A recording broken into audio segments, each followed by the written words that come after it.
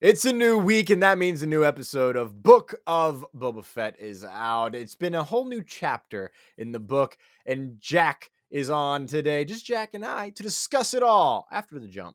I am a Jedi, like my father before me. Rebellions are built on hope. You are part of the Rebel Alliance and a traitor. I can bring you in warm, or I can bring you in cold. Never tell me the odds. Well done. You're a rebel now. Hello there, rebels, and welcome to Reckless Rebellion, a podcast about all things happening in the galaxy far, far away. I'm your host, electrifying force sensitive that toes the line of balance, Thomas Carter Rochester, and with me is the greatest mind the rebellion has to offer, Scarif native and Anakin's favorite youngling, baby Jack Pews. Hey, everybody! Thomas, it's just you and me this week. This is I think a brand new thing. We've never done this before. I'm ready to go. Oh yeah, you're wearing the Florida State hoodie. Let's go Knowles. How about last night? Oh yeah, I found that out today. Oh dude, this first game I've watched all season. I was like, I'll turn this on, and it was fantastic. Oh yeah. So in case you're wondering, Florida State beat Duke in college basketball. Roll Tribe roll.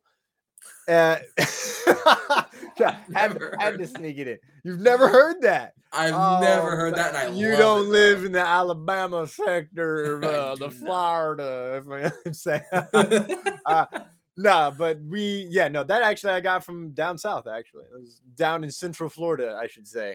I dig it. Something I picked up in good old Coolidge. But we are recording on January 19th.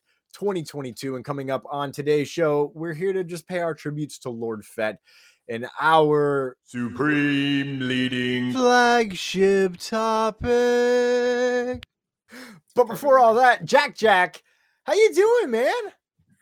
I'm doing good. It's been a weird day. I woke up. I tried to wake up early. Didn't happen. I wanted to watch the Book of Boba Fett. I watched it. I had a good time. Just a little non-spoiler review there. Quick one.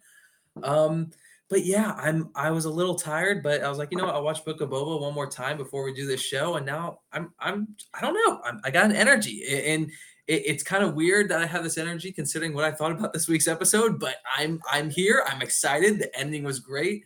I don't know, Thomas. Let's do it, man.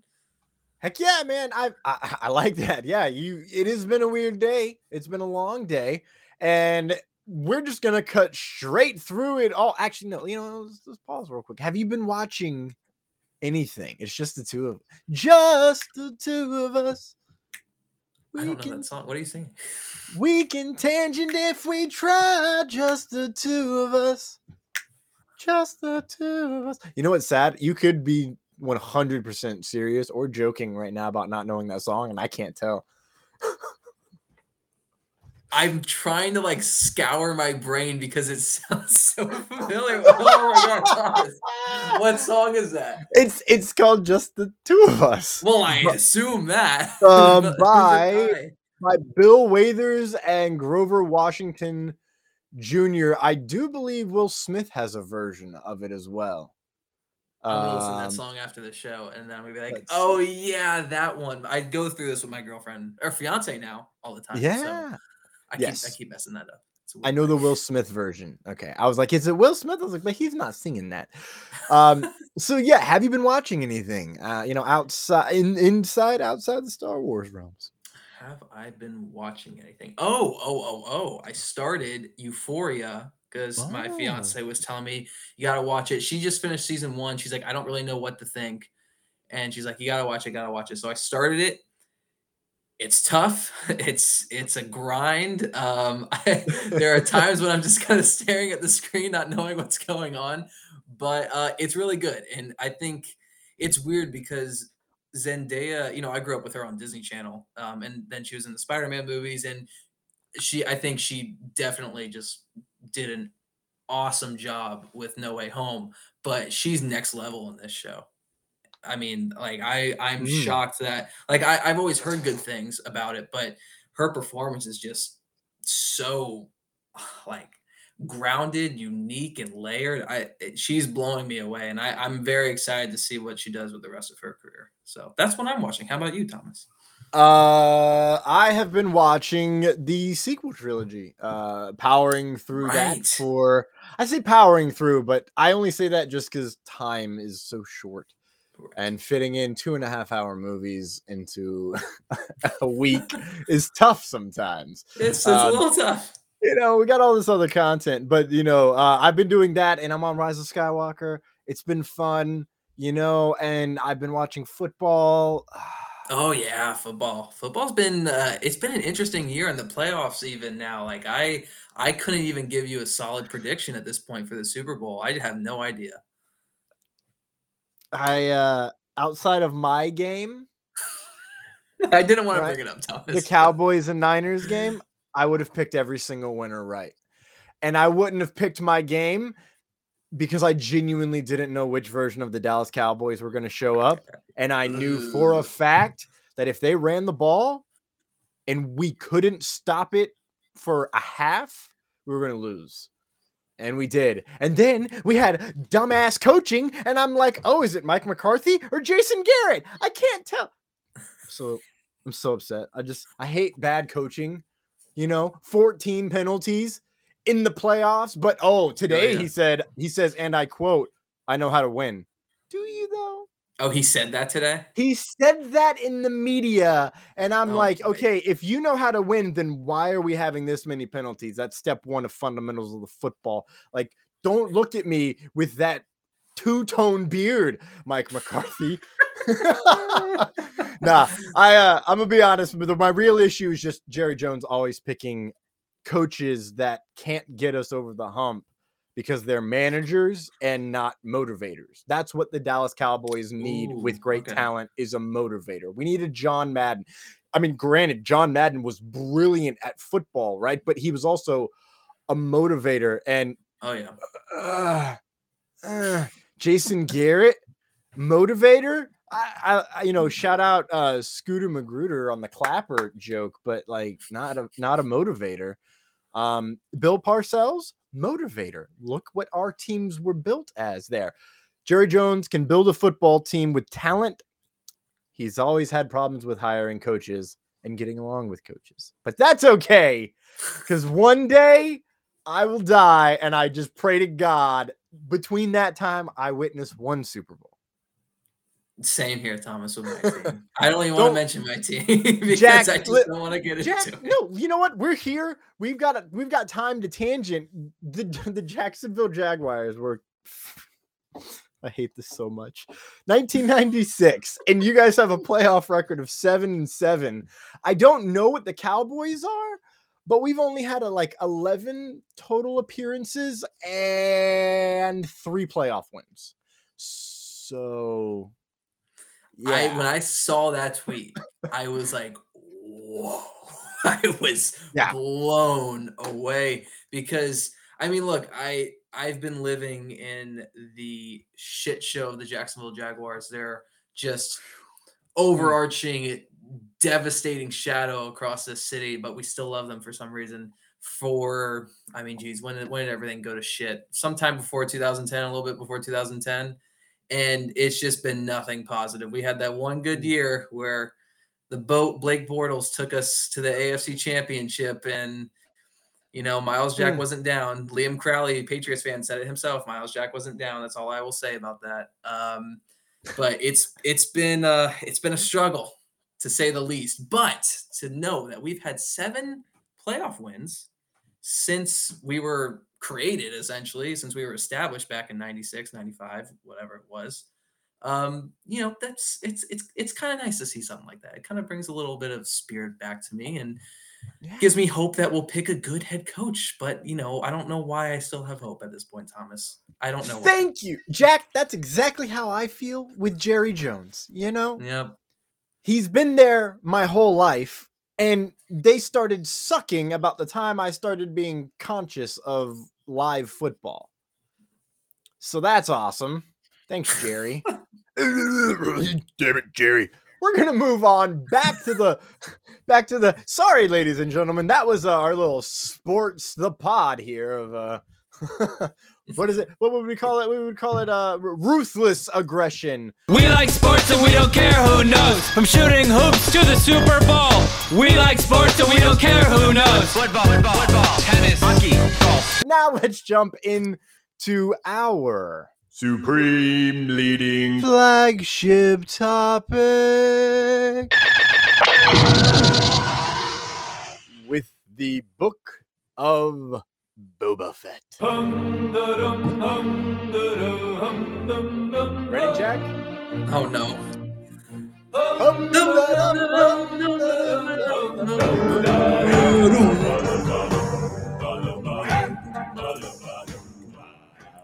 Hey, I think we nailed that. He's still going, guys. This is the show. It's the show. No, I don't want to say I listened to it on repeat while I was in the shower to get like hype for podcasting, but that's 100% what I did.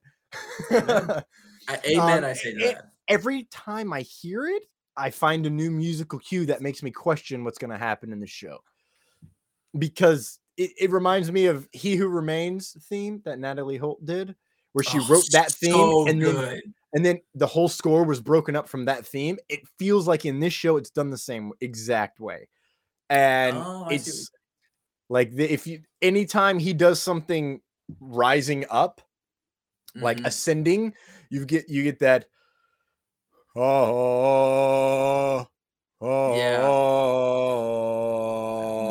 like that section, and then it rises up, with and gets lighter and lighter, and usually they cut out the vocals and add in some chimes there. But this is about Chapter 4, The Gathering Storm, directed by Kevin Tankorian, I do believe is how you pronounce it. I learned how to read. Written by Jon Favreau. It's a decent episode, right? I think it's 40. It's listed as 48. Yeah, I think that's what it is. Listed as 48 when you cut out the what is that, like about 5 minutes of credits, right? Okay. Give or take. It's right there. It's not too bad, and you skip forward through all the extra stuff. It's longer than I anticipated. I didn't anticipate the Disney Plus credits to be as short as they were. I feel like they were a lot longer on Mando, but maybe that's just me. We start out right off the bat here on the Reckless Rebellion flagship topic, of course, with spoiler-free thoughts and review. We'll start with you, Jack. So I think I tweeted out last week with the first 3 chapters, kind of like my grades of them. And I said for episode 1, I gave it a slightly above average. For episode 2, I put as excellent. I freaking love that episode so much. Episode 3, I put slightly below average. And I'll say for episode 4 here, chapter 4, I will put it at average for me. Again, non-spoiler. We'll get into specifics in a little bit, but I will say I liked it a lot better, even though it's, barely any grade change. I liked it a lot better than last week's. I think we talked about it in the Twitter DMs. I kept thinking about last week's, and then I kept thinking about the negative more and more. So it's kind of hankering down. But this week, the tone in the flashback adventure, it felt more like Star Wars than last week's episode overall. A lot of the stuff I can't explain why. It's just, you watch it and you're like, yeah, the Star Wars. Yeah, let's go. And I felt that a lot this week, actually. What else did I think? I guess in the end, though, the show is still fine for me. I'm ready for the next 3 episodes to blow me away. They're clearly building to this kind of trilogy of episodes that's gonna, show all the payoffs. At least we hope. But overall, I had this thought, Thomas, and I will let you speak. I promise. I had this thought of, this is really the first like serialized Star Wars television show. When you like, it's not that episodic flavor that the Clone Wars, Rebels, Bad Batch, Visions all have. And even Mando, we kind of saw glimpses of it. There was still an overarching story, but like it still had, the story would kind of wrap up in each episode. It'd be, your adventure of the week type feel. This is the first, like, each episode feels like a part 1 or a part 2 of this long story. And I'm not sure. I don't know if it's just Jon Favreau kind of figuring out how to write for this kind of storytelling, or if it's just maybe I'm not used to it in Star Wars, but there's just something with this show that just feels off and I can't put my finger on it. I think I did with the way they're telling a story, what I just said, but I don't know if that's it. I'm still figuring it out. I think honestly, I'm just got to wait till the end of the show to really have like a full thoughts on what I think of this series so far. But Thomas, please tell me, what did you think of this episode? I absolutely loved this episode. I wouldn't say it's my favorite. I still think episode 2 in many ways is my favorite. But in this episode, it's chapter 4, and it really hinges on the relationship between Boba Fett and Fennec Shand, which is something we've not seen before. Like we've seen it in passing, but even in the first 3 episodes of this series, it's in passing. It's little things. They have a shorthand, which is nice to know, so that now we get, spoiler alert, I guess a little bit. It's not a spoiler. It's in the description. He partners up with Fennec Shand, right? So it's going to be they're going to be hanging out and they're going to be doing stuff. Yeah. But it carries the episode, and it kind of makes me wonder why they saved it till this episode. Also kind of doesn't, based on where after the day kind of went along. I thought about it a little bit more. It's been 12 hours since I, wrote that first note. I kind of think I figured it out, and it's based on where I think it's all going to head. But overall, the action, the action, the humor, chemistry, and the pacing are just peak Star Wars to me. And it's important to know that peak Star Wars, when I say peak, I mean that in the sense that it is Star Wars. And you can go, yes, that's Star Wars. It's not always good. You're not going to love everything, but that's kind of life. And, last little spoiler free part, we're going to talk about that final musical cue, because cameos feel imminent, baby. I 100% 10 out of 10 recommend. That almost rhymed. This podcast. This podcast, excuse me. Yes, I do. This podcast. We do recommend the podcast that we be working on, but I recommend this show so fracking hard because, and I'll wrap it up with this, and then I'll jump to why I think, before we get into spoiler stuff, on why I think the series feels different for you. Okay. I need the help, because I'm watching these episodes. I'm like, what is it? What is it? But this episode also, what I love about this is it answers long-standing questions about Boba's time prior to his appearances in Mandalorian season 2. And I've been waiting for it, and I have a theory as to why maybe they waited till this point. But then it kind of, ends by pointing us toward the future of the Pike War, which has been talked about this whole time. And I really, really, really cannot say anything else without diving into spoilers. So without further ado, this is Grand Admiral Miss Ronnie Rodo, and I need you to understand that past here are spoilers. Proceed at your own risk. So before we go full spoilers, the reason, Jack, that I think this feels different from other Star Wars or from the other series is that it really is a book.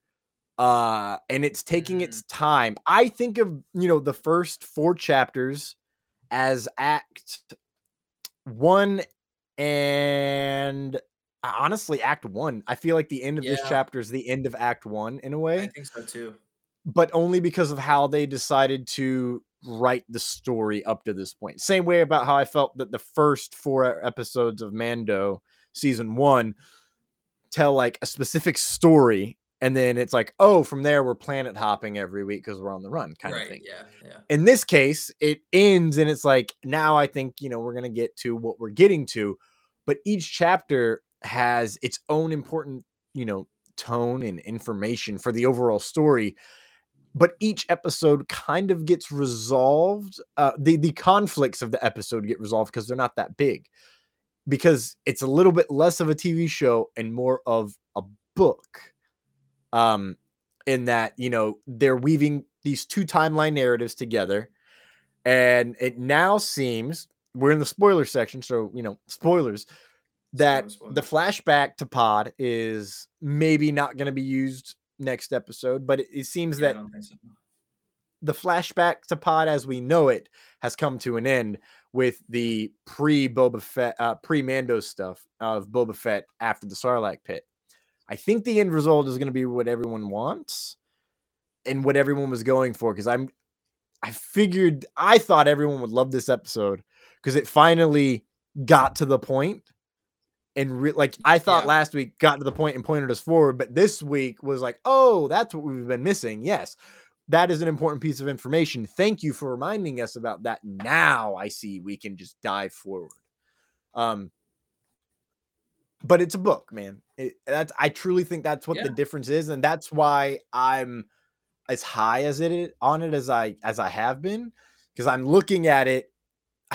Maybe that's why I love Marvel, the Marvel Studios stuff so much as well, because I look at it as like, oh, okay, this is gonna be 6 episodes, a graphic novel, and I look at these as, at least in this one, especially since I've started listening to the books. That this one is Book of Boba Fett chapter 1, 2, 3, 4, and it just flows the same way that Star Wars books do when they're bouncing between narratives. Normally it's a 1 chapter present day, 1 chapter narrative, like flashback in the book to make it easier on the reader, but in this case you can juxtapose those back and forth with visual cues. Right. So let's go ahead and jump into the plot, which right into the flashback to Pod. Boba journeys to Jabba's palace. He scouts it out and he tells himself there's still too many guards. Boba is eating, and the tongue wagging bantha, is adorable, right? And he feeds him, and it's just so cute. Of course, that's the best. Boba and his love for animals, man. That's my favorite part of the show. Honestly, it's great. Yeah, I had that somewhere at another point later on, but I remember writing specifically in my notes, Boba loves animals and hates people.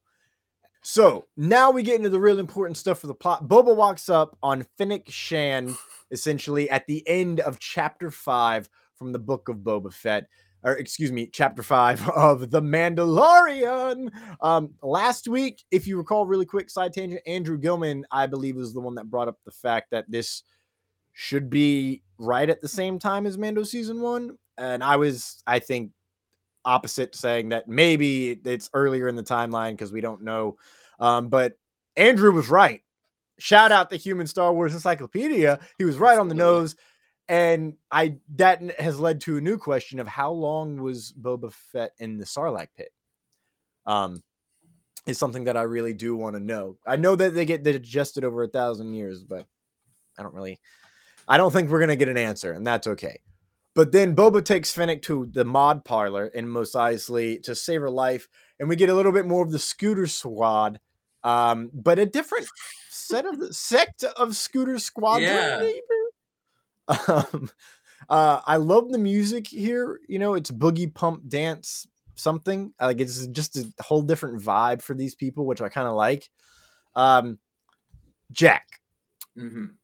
This is the point where I really do wish Klein were here for his thoughts on the Mod Squad. That Mod came from their name later on. Calls them the Mod. So the Mod Squad is their name now. I really wish you were here. What are your thoughts on seeing more of these Mod Squatters? It's weird. I really, really, really did not like it in last week's episode. It was just, I couldn't do it. And then think about it more just made me even more mad. Mad's the wrong word, but disappointed, I guess. This week, it didn't bother me as much. I kind of dug it. Like you said with the music, when the music first started, I was like, oh no. Oh boy, here we go.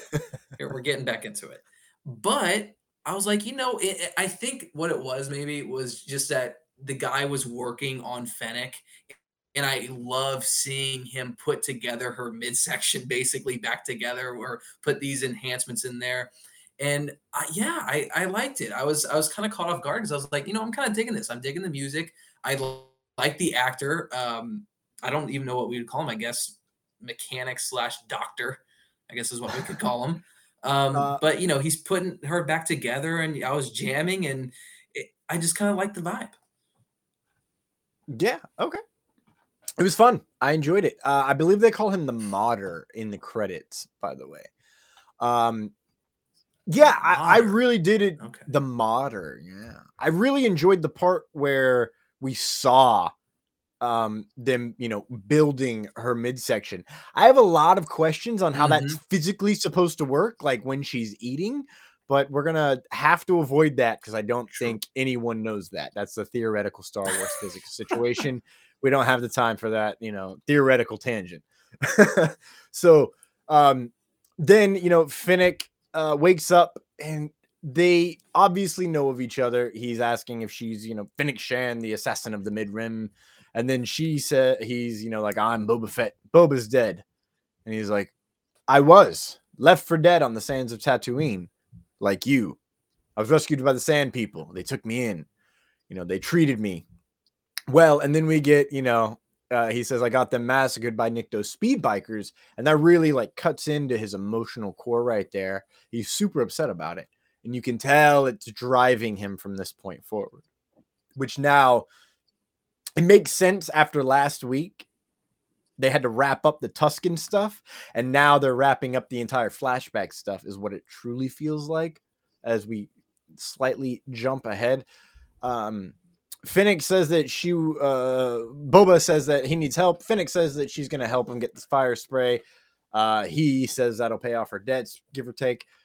They send a surveillance droid into the palace and a little ball droid.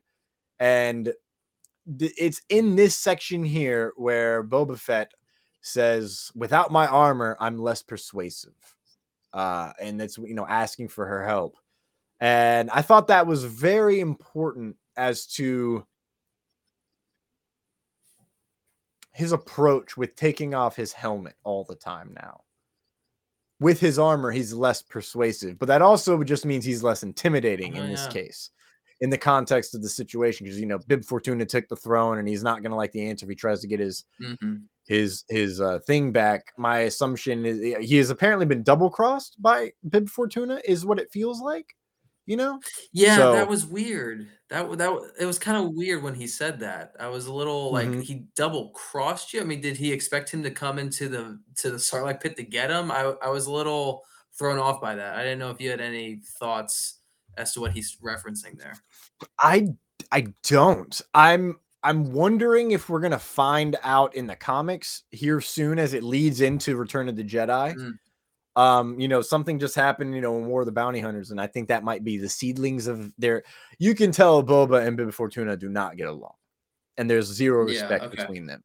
Like in the comics and how they speak to each other and how it's written, it's very easy to tell. So that's kind of where I think it's starting, but I'm not 100% certain on that. But then this is where I have Boba loves animals and hates people. I'm assuming that's when he does something awesome with with the Bantha. That's later. What is that from? So there's the scene before he even finds Fennec where he's feeding it. That was the one. And then the second one was when he let the Bantha go. I keep saying the girl. It's a girl Bantha, female Bantha. He lets the old girl go, and because him and Fennec are about to go get the ship, and that's when Fennec says, like, "Are you sure you want to do that?" Oh, and he says something, and I literally watched the episode, and I can't think of it. Yeah. Well, I'm glad you said that because I watched it twice this morning, but my notes are slightly out of order. Unfortunate. Because you're right. Boba says that he wants to be a Gatra, which I don't think I've ever heard that word before in Star Wars, and I have no idea what it is. We'll put research department at some point on it. But he says, I want to get the exact quote here. Because she says, are you serious about forming your own house? Right? Is this where it is? Or is this No. Here it is. You want to head a Gatra. He says he wants to find his armor. He's going to kill Bib Fortuna, take his throne. She asks, you want to be head Gatra? You want to head a Gatra? And then he says, why not? You're a hunter. And he says, I'm tired of working for idiots who are going to get me killed. The Tuscans took me in, made me part of their tribe. I was ready to leave hunting behind. And she says, people like us don't get to decide when we're finished. And that is leading into the fun point of the the ship stealing scene. I'm trying to figure out how to say it without like saying anyways. Yeah, it's a great character moment. It's a great character moment right before he's going back to get his ship that his father used for bounty hunting purposes. Like I think it's a good you were kind of mentioning it earlier in the non-spoiler portion of like this dynamic between Fennec and Boba, getting a little bit more of it, because in the present day story, it's all kind of implied that it's there. And for me personally, I've been like, I want more with them. I want to see this relationship more. And now I understand it's here. And now, like you mentioned, there's that shorthand between them where we don't need to see that in the present day because they had this before. So I really like that scene a lot, and kind of this, it's not really a battle, but like pre-battle moments between them.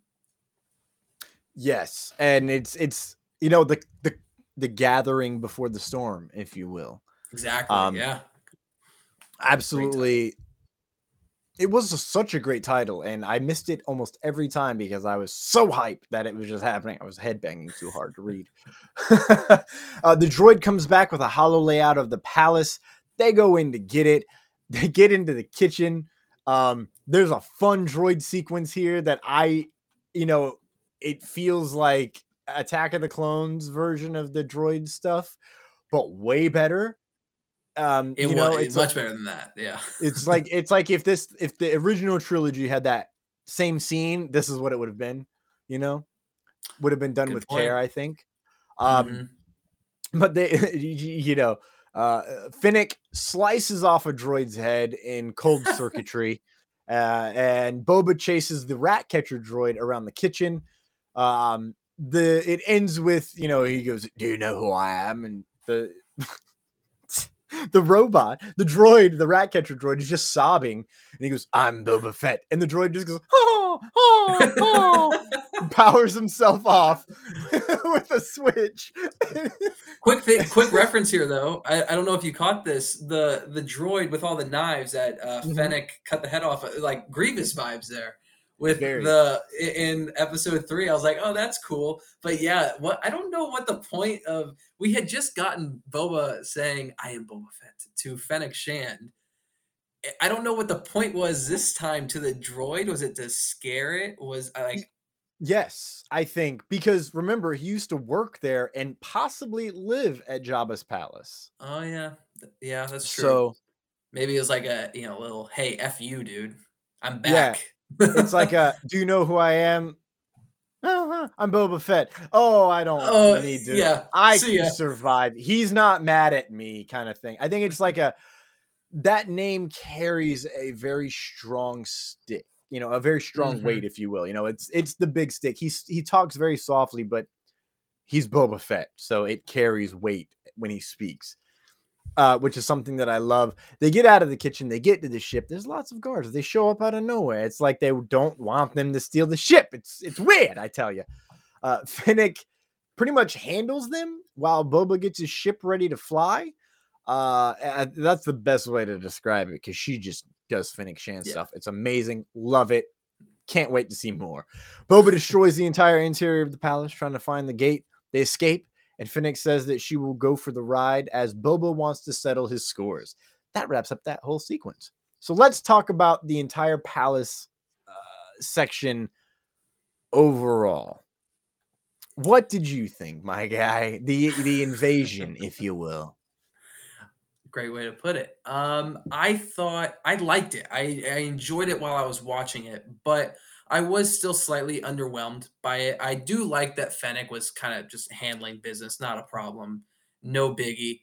It reminded me honestly of Mando season 2 with when her and Boba fight the stormtroopers, and she's just shooting guys left and right, literally not even a problem. She runs into some issues, but she's okay. I love that she can handle herself. I love that Boba's saying, like, he's flying the ship and he's like, look, I'm having trouble. I'm hitting the walls. Oh, you need to open the door. She's like, look, man, I'm busy right now. I'm trying to kick this guy's ass. Give me a second. All right, I got it. Don't worry. And he even says, I hope you know what you're doing. And I like that they gave her a good moment to say, like, yeah, she knows what she's doing. It really reminded me of the Fennec Shand that we saw in the Bad Batch this past summer, and which I loved her. We didn't get much of her in that show, but what we did get was awesome, and I like seeing it here. The droid stuff was fun. Like I said, I enjoyed watching it. It just kind of happens. I think there was nothing like particularly exciting about it. Like I said, I liked watching Fennec kick some ass, but I wasn't like, and I don't know if it was intended to be some big action sequence, but I wasn't as enamored with what was happening on screen as I would have liked to. But I don't know. How about you, Thomas? You love the droid stuff. So what do you think of the rest of it? I thought it was perfect. It was in tone. It was in line with what in tone is a great way to put it. It's kind of set up the show to be so far. We have the droid sequence where, basically they just murder 2 droids, which poor droids, man. Poor droid. One is just a cooking droid. I mean, granted, he did go all Grievous with those knives. Yeah, but he's cutting onion, man. He's like, look, I got one job. I'm a chef. Like, dude, let me do my chefing duties. And these effers come in saying, I want a ship. I mean, I guess, if I was a droid, I would have been like, look, you go take the ship. I'll cook. Let's just be on our ways here. But a droid's got to do what a droid's got to do. And I guess Boba's got to do what he's got to do. It's fair. You gotta do what you gotta do. And he chased around the rat catcher droid and the whole time he's just trying to keep it from like alerting everyone else so they can at least get the jump into the area. And then when they actually get there, he's just like, all right, you do all the work. I got to get the ship ready, which is exactly why he needed help. It makes sense. Whether he had the armor or not, he would have needed to do that. So then we just see Fennec Shand, and you're right. It is Bad Batch. And it does remind me of the season 2 episode that she's in. Well, I mean, actually all the season 2 episodes that she's in, because she never misses a shot. Yeah, not exactly. One. I don't ever, she more often than not in this episode is no scoping, if you notice. Yeah, that's a good point. Yeah, she kind of has it like here. It's like more like her body rather than up here. Yeah, dude, she's just taking care of business, man. She's good, man. She's just like pulling up from the hip, straight from the hip. And it's amazing. I love it. And then, he's just, it's what you kind of expect from what this show is set up in the case that, he's going to be the boss. And as we said, the boss shouldn't be doing all the work. And we'll get to this later, but she has the muscle and the brains that he needs, and that, all organizations truly do need. You need muscle and brains. You need abilities, physical abilities to get things done, and, mental ability to get other things done. So I thought it was a great character piece for both of them. I could see how a lot of people don't like seeing Boba Fett not just laying waste to people, truly, but it has to feel earned, like in the sense that, yeah, we just saw him do all this badass work in The Mandalorian, right? But we got that out of nowhere. We didn't expect that, and now we are expecting that. So should we just get that for 7 episodes straight? I think not. I think that would be a waste. That would be wasting the budget from a production standpoint. Yeah, from a production standpoint, that's a lot of shooting, Action sequences take extra time. So just due to safety protocols, when they're done correctly, ladies and gentlemen, is the important part. Yes. But I felt it, wrapping up this sequence, I felt it just portrayed everything going forward. And it just, I felt like, oh, okay, that's the end of this flashback. They got the ship. I'm like, okay, they're going to continue this flashback now that he's with Fennec Shand through however long. And then we didn't, and we kept going, and we eventually Mhm. do kind of wrap up the flashback, but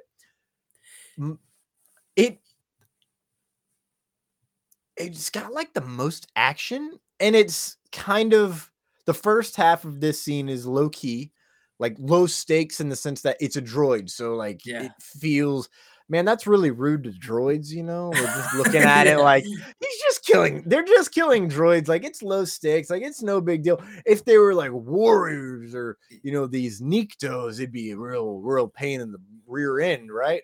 But but it's droids, and then the next half is just life and death, and feels a little bit more of urgent, I suppose is the word. Okay. It feels I more think urgent. Yeah, I think with this, like I said, I don't think the intention of this sequence was to be some big battle, but I think hearing you talk about it more, I'm kind of coming around to it. It's nothing that like it's not the what do we call them, the Mod Squad chase scene in episode 3 by any means. I think I like how you nailed the sense of urgency there, because it's why he couldn't do it alone. Like you said, he needed Fennec there, and I think a good way to look at it. So Fennec has the brain, she has the muscles, and we know that Boba has the muscles and the physical capabilities, whether we're seeing it or not. I think they're saving it, just like you said. But the brain, as we kind of see in the present day, maybe it's not a lack of brain, but he's having his struggles, and I think it's good to have Fennec there to complement him. But also, he's the heart that I think Fennec is missing. Not really, but like just in terms of like these character traits, she's the running and gunning, like we need to get business done, we need to go do these things, we need to kill this guy, we need to use fear, and he's kind of the heart of this story. And that's why I'm kind of coming around to this idea that we're not seeing him get in a lot of action sequences, a lot of action scenes, because I think if you show him laying waste to a bunch of people, you lose that heart and that strength, as we'll get to later in this episode, that he found with the Tuskens. So I don't know. I'm kind of, it's mid episode transition here on Jack's thoughts on this scene.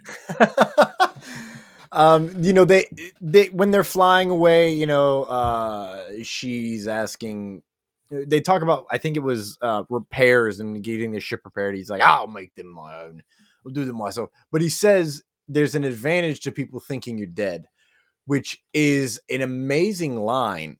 He's biding his time, he's waiting, and when he gets his armor, then he'll make moves, because that's when everyone will know he's back.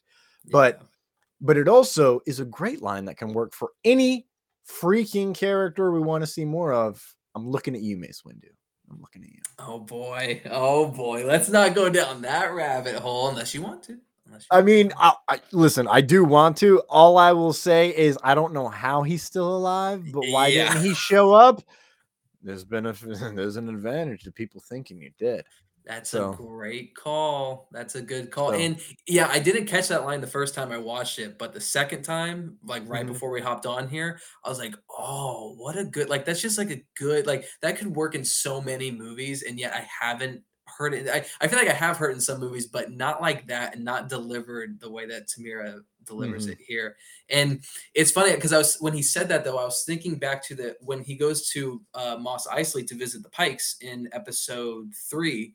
I was like, well, he's kind of present there, but I guess, he does have his hood on a lot, so other people can't recognize him. But when he goes to talk to the Pikes, I guess they don't know. I assume people know what the clones look like from the days of the Republic and the Grand Army of the Republic, but he could be any clone. Like he could literally be any one of them. And even if they don't know about the clones, I guess he probably kept that helmet on a lot more than I thought he would have back in the day, back in times of the original trilogy. So I thought that line stuck with me a lot more on a second viewing.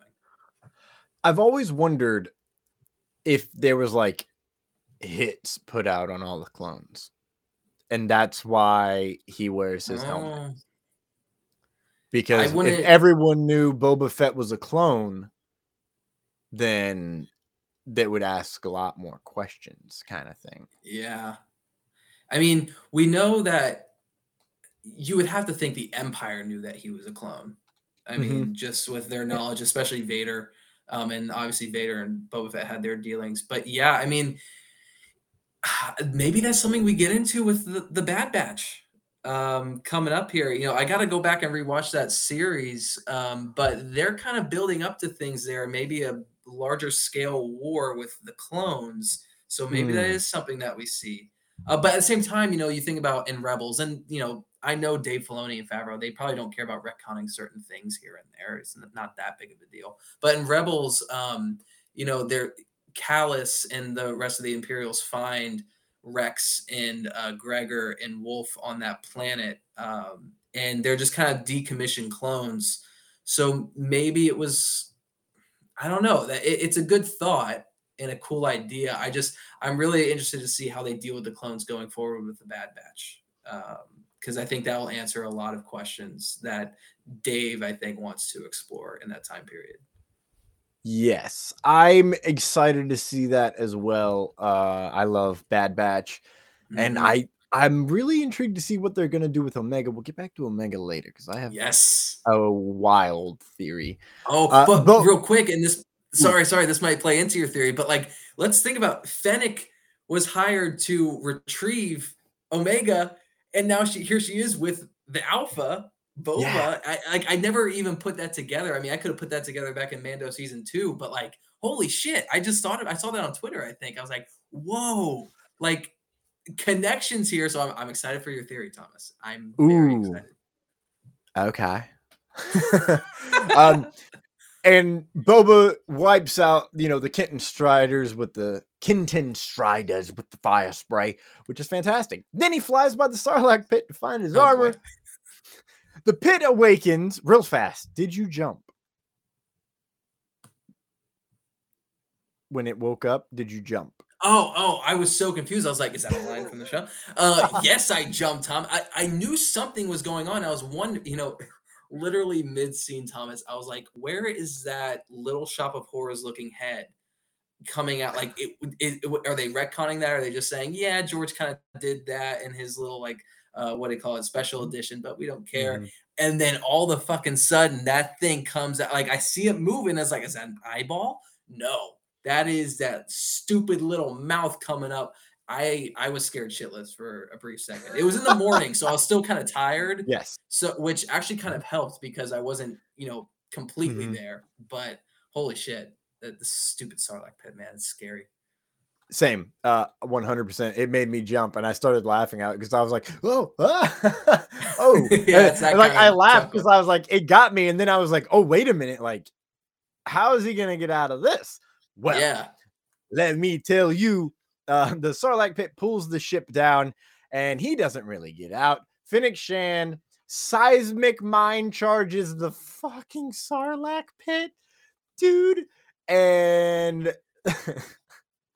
and Boba says, "Next time, don't touch my buttons," which had I got a pop out of me. Um, Oh, I loved it.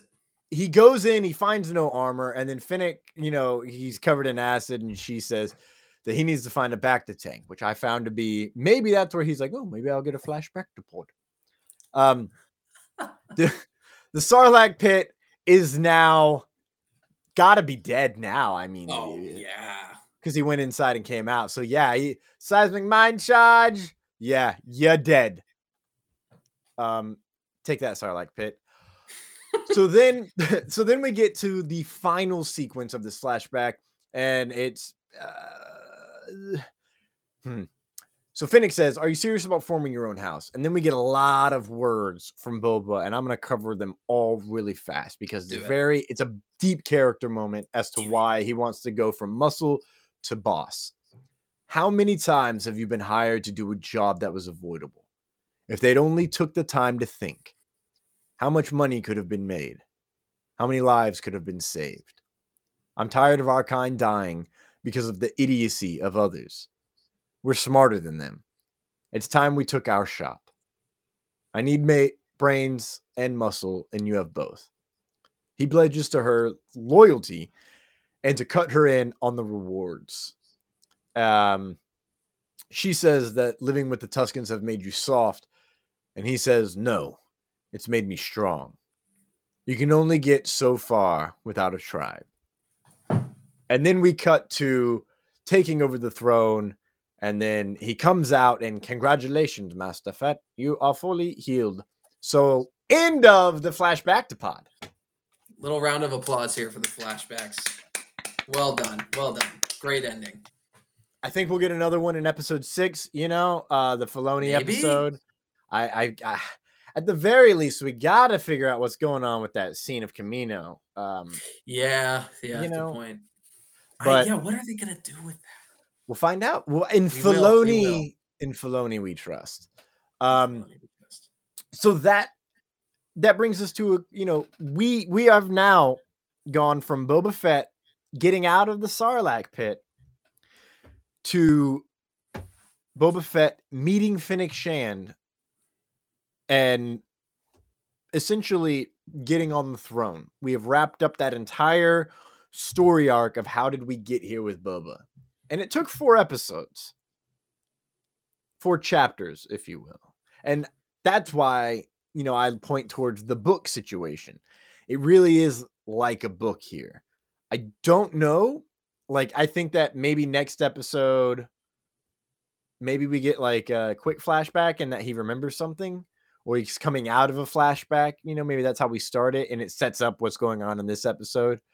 In fact, you know what, Jack? Everything I just said is exactly what's going to happen because of the musical cue at the end of the episode. We'll get there when we get there. I'll wrap up my theories and get right back to the quick plot. Boba wants to walk the streets to show his face because power hates a vacuum. We go to Garza's sanctuary.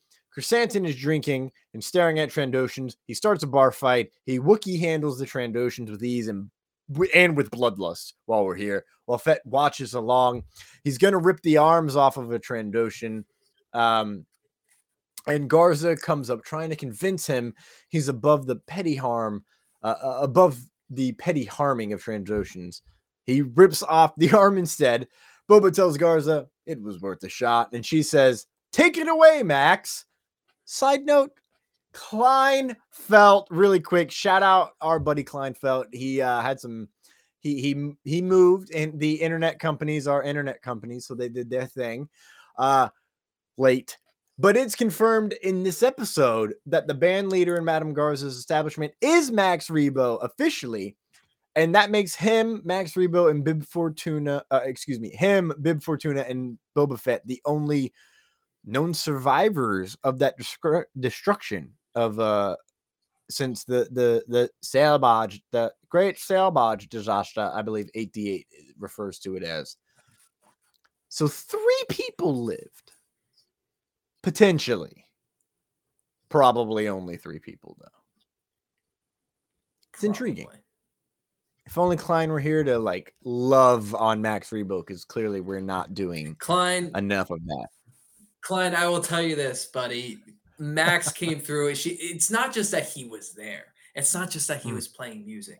She said his name, and he hears her say, "You hit it, Max."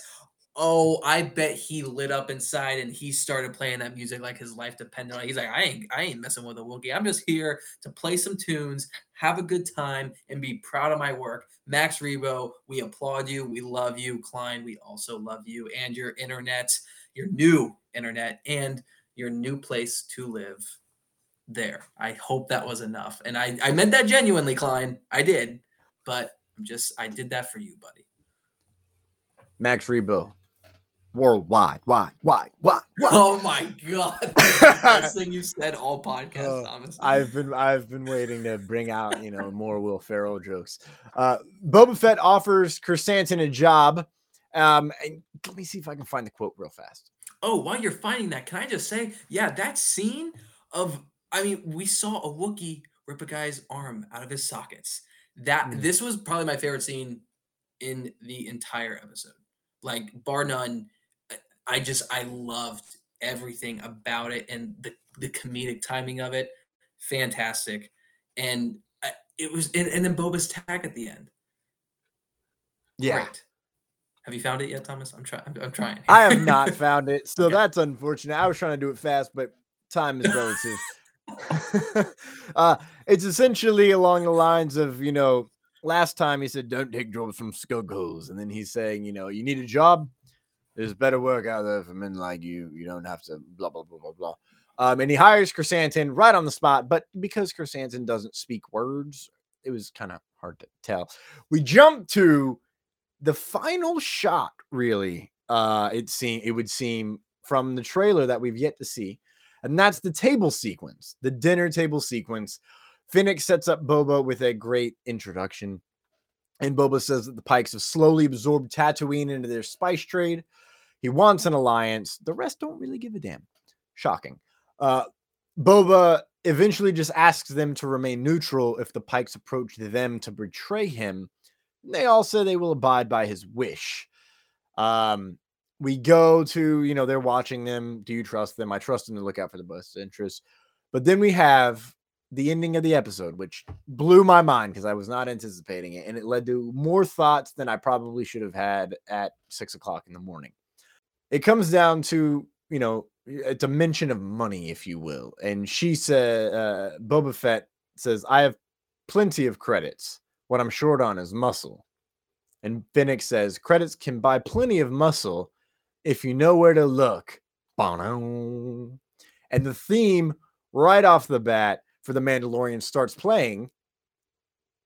And that's when everyone kind of realizes that, oh my gosh, Jack, maybe we get Din Djarin next episode.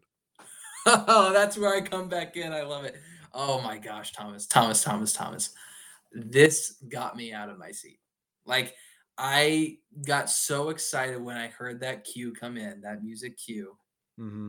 And it took me back to fall of 2020 and 2019.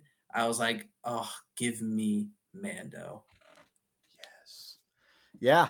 I did lose my mind a little bit here. Like, in a very, I didn't go, I just went, yeah, cool. Yeah. Oh my God. I was like, yeah, okay. Like, I'm anticipating this. It's 6 a.m. and I've watched a lot of Mandalorian at 6 a.m. So it plays and I'm not thinking about it until I realize, oh my God, they're playing the Mando theme and this is Book of Boba Fett. So that leads me to a very swift theory about next week. It would seem that if we are going to do flashbacks next week, we could be starting off with Boba Fett meeting Din Djarin. Or, better yet, Boba Fett and Din Djarin having a conversation on the fire spray. What do you think, Jack? I could see it. So here's the thing, Thomas. I don't know if you saw this. It was a report, an exclusive from Bespin Bulletin that came out today, I think. Yesterday. Came out yesterday. I don't know if you want to hear it. It is kind of spoilery, kind of not. It definitely is, but I don't think it's to the levels of some other spoilers. Is it about Din Djarin? It is. Oh, wait a minute. I got you. Welcome to the Rebel Report. News.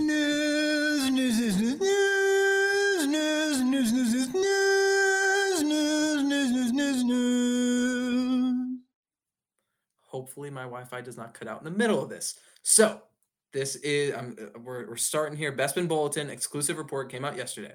In quotes, I have heard at some point Din Djarin will pilot a Naboo N1 starfighter in an upcoming episode of the Book of Boba Fett. Yes, folks, that is a Naboo N1 starfighter that we saw in the Phantom Menace, nice and yellow, nice and silver. This is what the report says. I don't want to get anyone's hopes up, but my hopes are up. My expectations are up. I want it. I need it. Thomas, what do you think? My head is spinning. That's a good trick. I instantly am thinking that's chapter 6. That's a Dave Filoni. Right? That feels like a Dave Filoni thing. So, okay. Hell yeah. That's that. Thank you. Fuck yeah. That really does make me question. So there was a quote by Tamora Morrison, and he was saying there's a lot of really colorful things that I can't talk about coming up. And Ming-Na Wen has said at the end of the series, when you go back and rewatch it, you'll see it differently. And this is my challenge to anyone right now, not fully invested. I do challenge you to go back and watch chapters 1 through 4 and then come back to me. Because I said I think the first episode's the only filler episode. I could argue, I hate this. I'm going to do this. I could, if I wanted to be a lawyer, argue that the first 4 episodes are all filler. Yeah. But with a lot of superbly important things. I think then the next 3 chapters are going to pay it off. Also, while we're here, David Klein, the cinematographer, the director of photography for the Book of Boba Fett, while he was filming season 3 of The Mandalorian, went to his trailer, walked out onto the volume kind of thing from an interview with Kevin Smith on Fat Man Beyond. He said, they asked, what are your favorite what's your favorite episode? Come on, what is it? And he goes, 5, 6, 7. And everything I've heard is 5, 6, 7. And now, after 4, I believe we know why. Everyone wanted this Mando stuff. Everyone wanted this. We had to earn that. I'm okay with the weight we've got because now I know who Boba Fett is. His mind, his morals, his genuine morals, not what we've been fed through extended universe or fed through dialogue from other characters from him. We know what he's about now. And that's kind of my favorite part leading up chapters 1 through 4. And if now we're bringing in Din Djarin to team back up, then that means there's no reason not to have Bo-Katan. I mean, other than that, they might get in a fight, Boba and Bo-Katan. But they teamed up together. I doubt she would come for this part of it. But really quick, Jack, because this is the part where I really wanted to go crazy with fan theories really quick. Let's do it. Credits. Hiring, right? We got to go hire some folks. If the Bad Batch are still alive, is a question we have. Ladies and gentlemen, the look on Jack's face is absolute astonishment and just denial. He is denial all the way. And I don't blame him because I thought of this while we were talking tonight, live, and I had to write it down. If the Bad Batch is still alive, because you brought up the Omega of it all, obviously I think Omega's still alive. Unless she was killed. And if she was killed, I doubt we'll ever see it because that's tragic. Then again, it's too much. Then again, Anakin slayed entire civilization. That was George. He's gone. He's out of here. Yes, but Filoni learned from Georgie boy. Yeah. Well, anyways, Anakin learned from Obi-Wan, so we could go on a long diatribe there. Who learned from Qui-Gon? Who learned from Dooku? Who learned from Yoda? It's all Yoda's fault. Anyway. Thinking in straight lines? You should not. That's not bad, dude. I know. Wow, I should think in straight lines less, I suppose. Young Skywalker. So could I'm really questioning if the Bad Batch is alive, why wouldn't Fennec Shand bring them in? She's worked with them to save Omega before. From Cad Bane, which is Klein's big wish, as well as friend of the show, Andrew Gilman. Could she be going to get clones?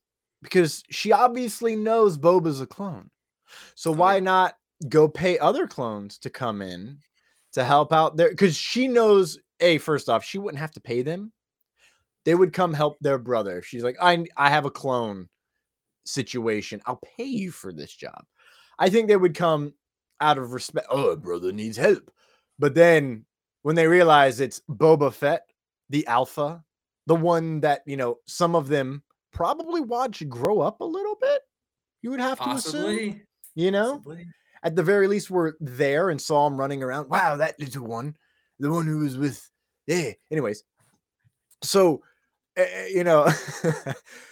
wow, you've gotten so old. But then if they bring in Omega and we get the Alpha and the Omega, and a lot of people say, yeah, it's too soon. Is it? They brought Luke Skywalker back at the end of season 2 of The Mandalorian. In the same season, they brought in Cobb Vanth and Boba Fett's armor. Boba Fett back in his armor. Told you how damn good Fennec Shand really is by seeing, only to be like, oh, by the way, she's about to go back into this show called The Bad Batch to kind of seed some stuff that we don't know what's going on yet, Omega.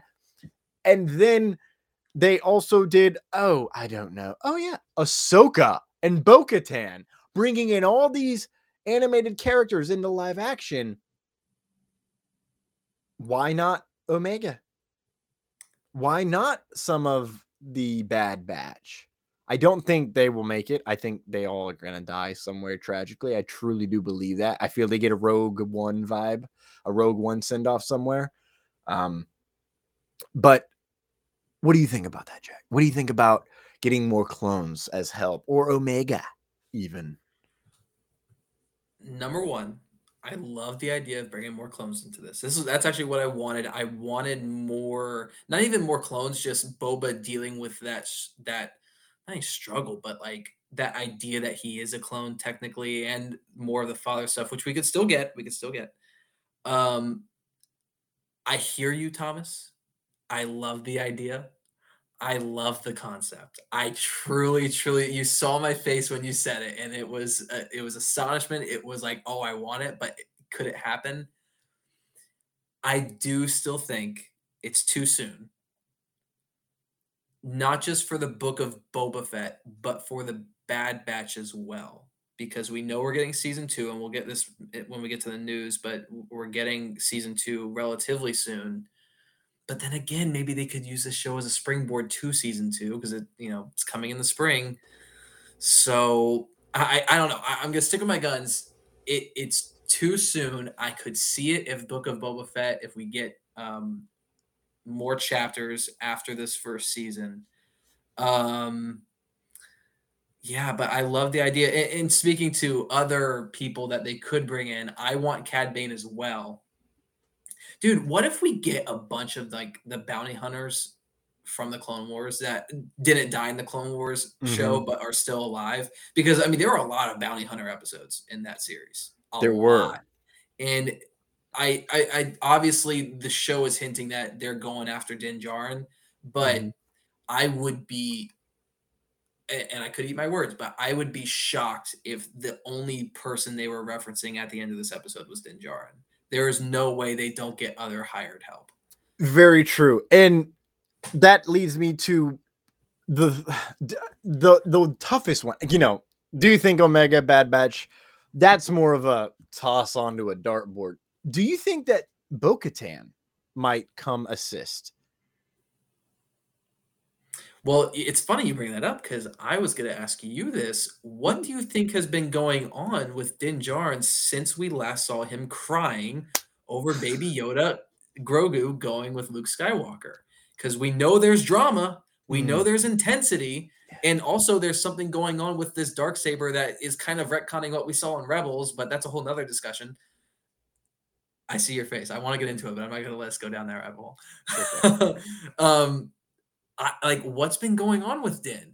Maybe there's still drama there. Maybe there's still some intensity, but he's like, you know what? I'll take a break from this, whatever we're doing. Maybe he's in the fight to take back Mandalore, or maybe he's still on the outs with Bo-Katan, but he's like, let me just drop everything, go help out this guy. He's kind of giving me some money, but I also kind of like the guy. He helped me out with Grogu. And then this is going to be a lead into Mando season 3 going back to the drama. I don't know. What do you think, Thomas? Possible. Very, very possible. Yeah, where has Din Djarin been, this whole time? It's a very good question, and I don't have an idea. I don't think it actually matters, because I think in some way we will be told. Yeah. They will have to give us some kind of, what have you been up to this whole time? Oh, fire, eating job, I guess. Like, I have no idea. I truly, my assumption when it ended was, oh, he's gonna go become the Mandalore on Mandalore, and Bo-Katan's gonna either they're gonna fight, which that'd be cool to watch, but I still think that's where that show's going. By the way, that is where that show's going. Jon Favreau mentioned Game of Thrones. Oh my god, I'm so excited for Mandalorian. We'll see. We'll definitely see. Well, he mentioned Game of Thrones, but I think Game of Thrones in the sense that all these different factions are gonna have to team up at the end of the day, like Bo-Katan's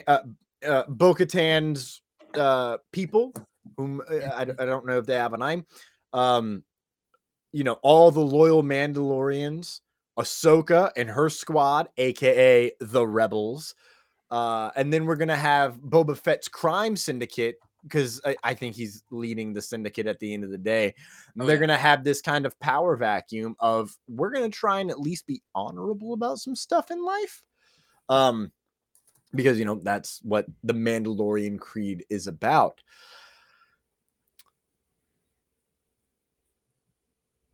We're all over the place. You're so all over the place. I'm trying to like rein it in. Because I want to see more Bo-Katan. I love Bo-Katan. I really love Katie Sackhoff. It's really what it is. Well, you saw the some website, I don't even know, I'd never heard of it before. It came out, said that she's getting her own show, and Ming-Na Wen quoted that tweet saying, "Congrats, girl." I'm like, is she really in the know, or is she just seeing a tweet on her timeline about Star Wars and she's like, "Oh yeah, awesome"? I took it as seeing a tweet and just saying, "Oh yeah, that's awesome," because they don't really tell each other. Other than, you know, that was like a congratulations, as opposed to, oh, they know Sky Guy, they know. That was a whole different level, right? Of a release by Rosario Dawson. That was a straight up confirmation, like, you know, and he, you know, that's a Jamie Foxx ain't gonna be blue quote at the same time, right? So it's like, oh, okay. Here it more is like, oh my God, congratulations. I loved working with you. I can't wait to work. Hopefully I'll get hired to work on that too, you know, kind of thing. It's like, you know, like, yeah, I love working with you. Let's do it again. So if Bo-Katan does come in though, I don't think it's got, I think her real tie is going to be to Finnick, because there's a quote, and I'm not remembering it right now, but Brothers in Arms, it's a Clone Wars quote. It's a Clone Wars parable from the beginning of the episodes. It is, I'm going to get it wrong, but it is, brothers in arms are stronger than brothers in blood, or something like that, because of what they go through together. And in this case, what Finnick, because we're not getting one of that four of that crew back, of the ladies that were on that freighter, but we can get Bo-Katan, and I think we could get Finnick Shan, you know, pairing up, because, you know, oh, we get along and we have the same kind of style, which is shoot first, ask questions later sometimes, which would be amazing, Jack. It would. I wouldn't mind Bo-Katan coming in with this and coming with Din as hired help. I like that. Yeah, and not only that, but it's like we saw Boba and Bo-Katan, and I forget the actress's name who was with Bo-Katan in that finale. Help me out, Sasha wrestler. Banks. Sasha Banks, thank you. Playing Casca Reeves. Casca Reeves, that's a great name. We got a little dynamic there, and it ain't pretty. They're throwing some jabs at each other, throwing some moves at each other. Mm-hmm. I would love to see that again. And yeah, I think they would absolutely fit with the vibe of the show and where it's going. Yeah, I would love to see it. One thing about that, I kind of cut off track because, like we said, we're all over the place. But back to Omega. I actually think about it more. Omega specifically, Bad Batch, not sure, but Omega, I want that in a potential, if it happens, season 2 of Book of Boba, because let's think about this. So we have Book of Boba, then we have Bad Batch season 2 coming out this spring, and then Obi-Wan and Andor, hopefully. We're getting Mando season 3, most likely this fall or winter, and then Ahsoka to follow.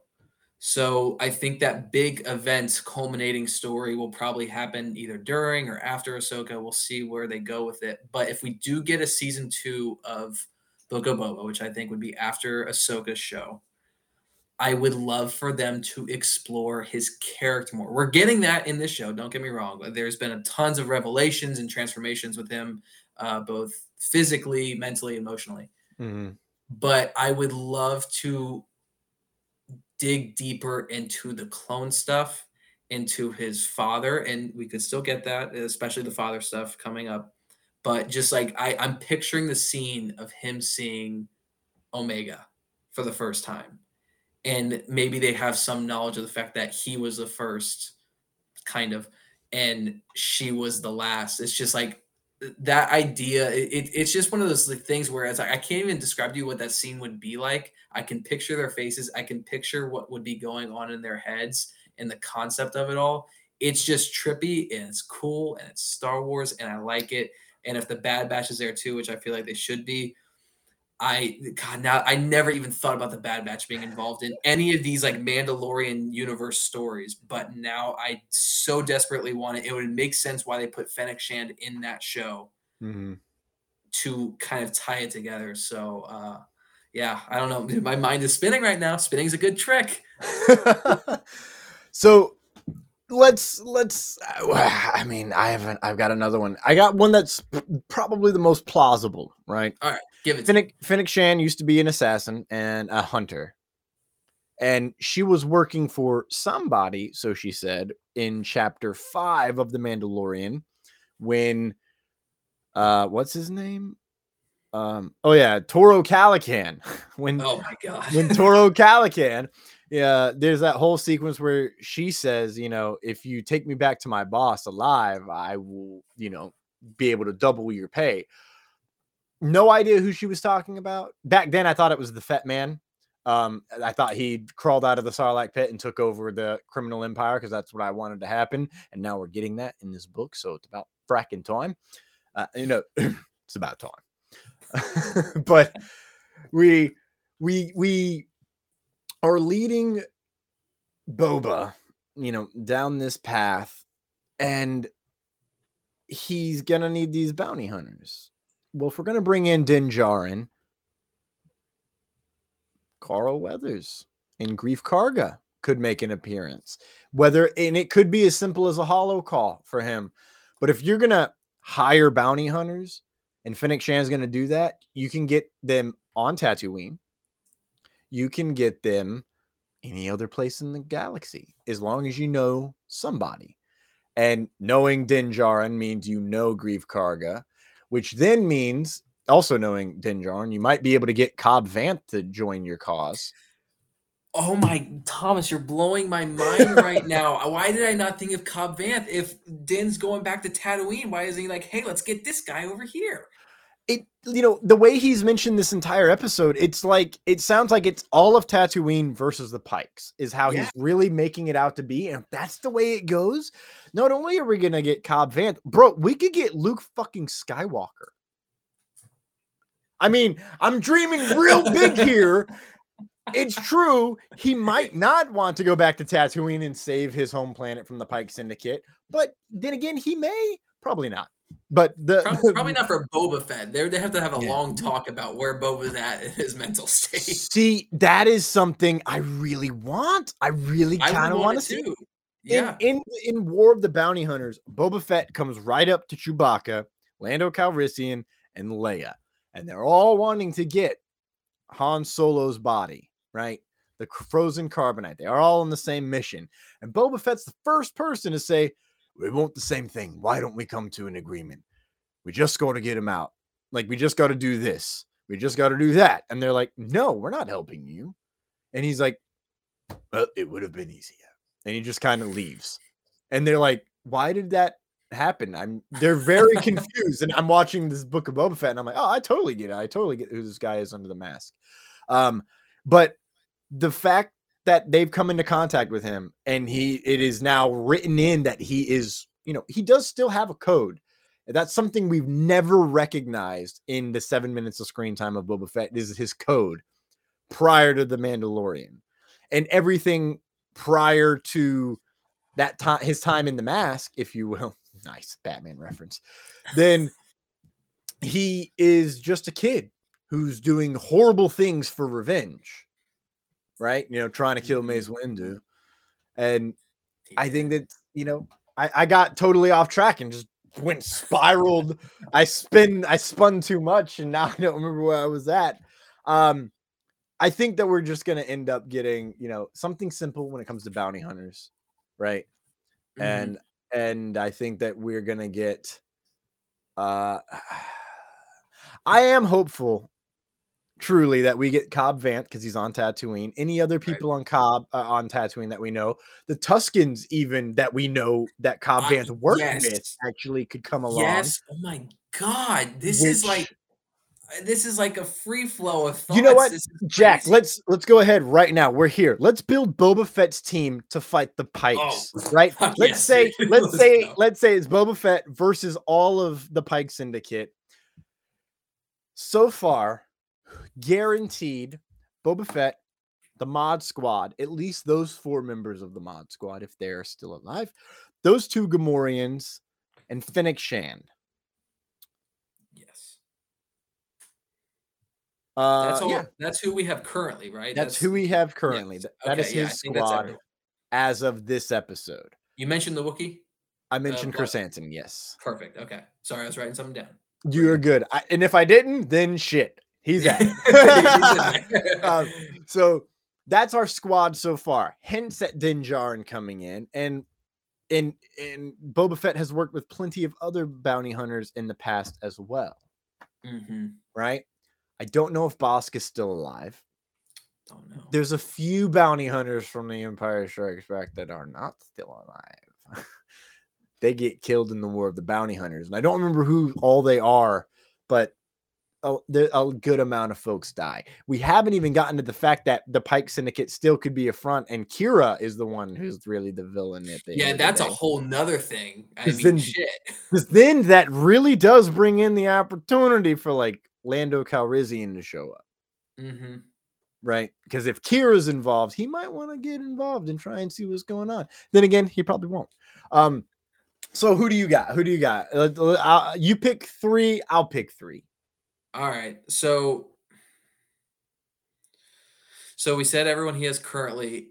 Mm-hmm. Are we excluding Din? Because that's kind of like a given. Okay. It seems given at this point. All right. So we'll start with everyone and then Din. All right. We'll go from here. So we'll trade one apiece so we don't I don't want to take all 3 of yours. So the first one I'm going to go with, I'll go Cobb Vanth. We'll just stick with the nice, easy kind of, that one's not a given, but I think it makes the most sense. So I'll go Cobb Vanth. All right. What do you got, Thomas? Cobb Vanth. He brings his whole town. He does bring that relationship to the Tuskens, which is important to Boba Fett. It fits. I like that. I am gonna go. My next one is I want this to be like a callback to something. I'm gonna go Captain Rex. Oh my fucking God. I'm gonna swing for the fences here, bro. I'm swinging away. I love it. I love the call. I think we're saving Rex for the Ahsoka series. I think so too. For the first time, like to see him. But that, I mean, I like the clone. I just like the clone aspect of that. Anything with the clones, man. It's something that I didn't realize until probably like Clone Wars season 7. Like just how fucking much I love these clones. Like all of them. The closer they edge to like murdering everyone is when you go, oh no.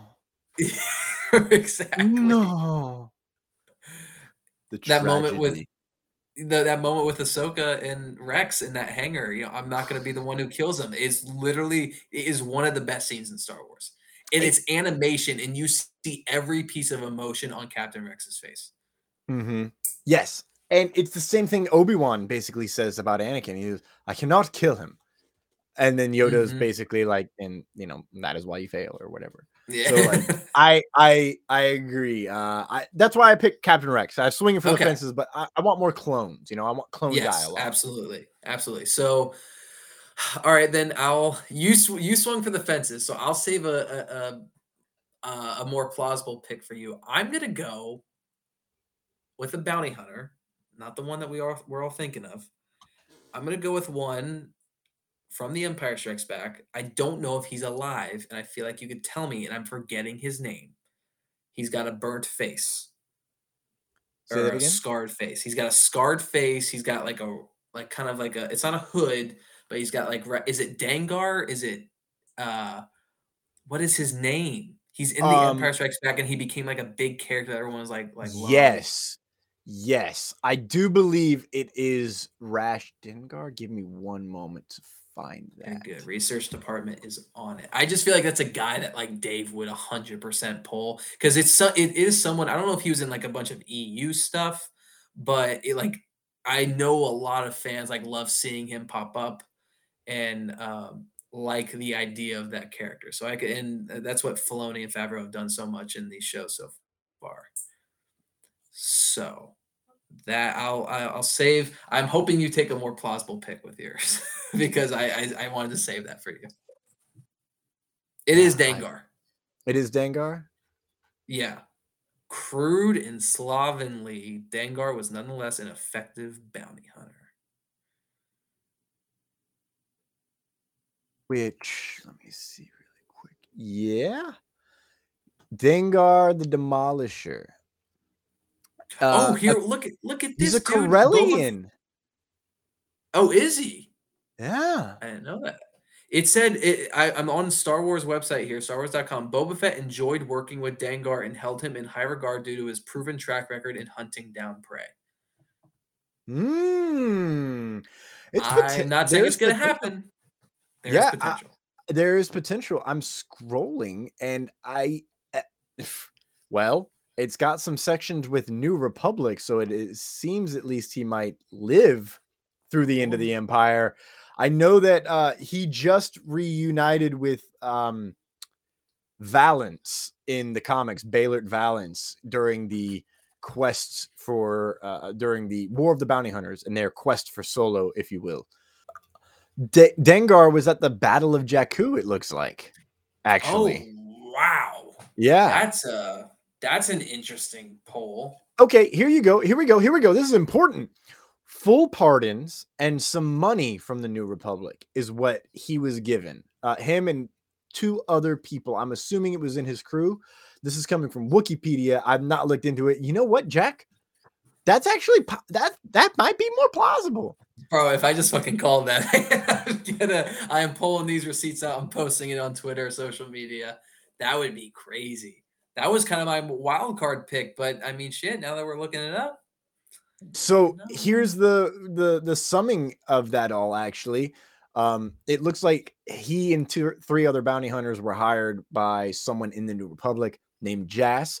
And while they were paid the money, and it wasn't a huge sum, it was enough for them to stop from killing her and to convince Dengar and the fellow hunters to continue working as their crew.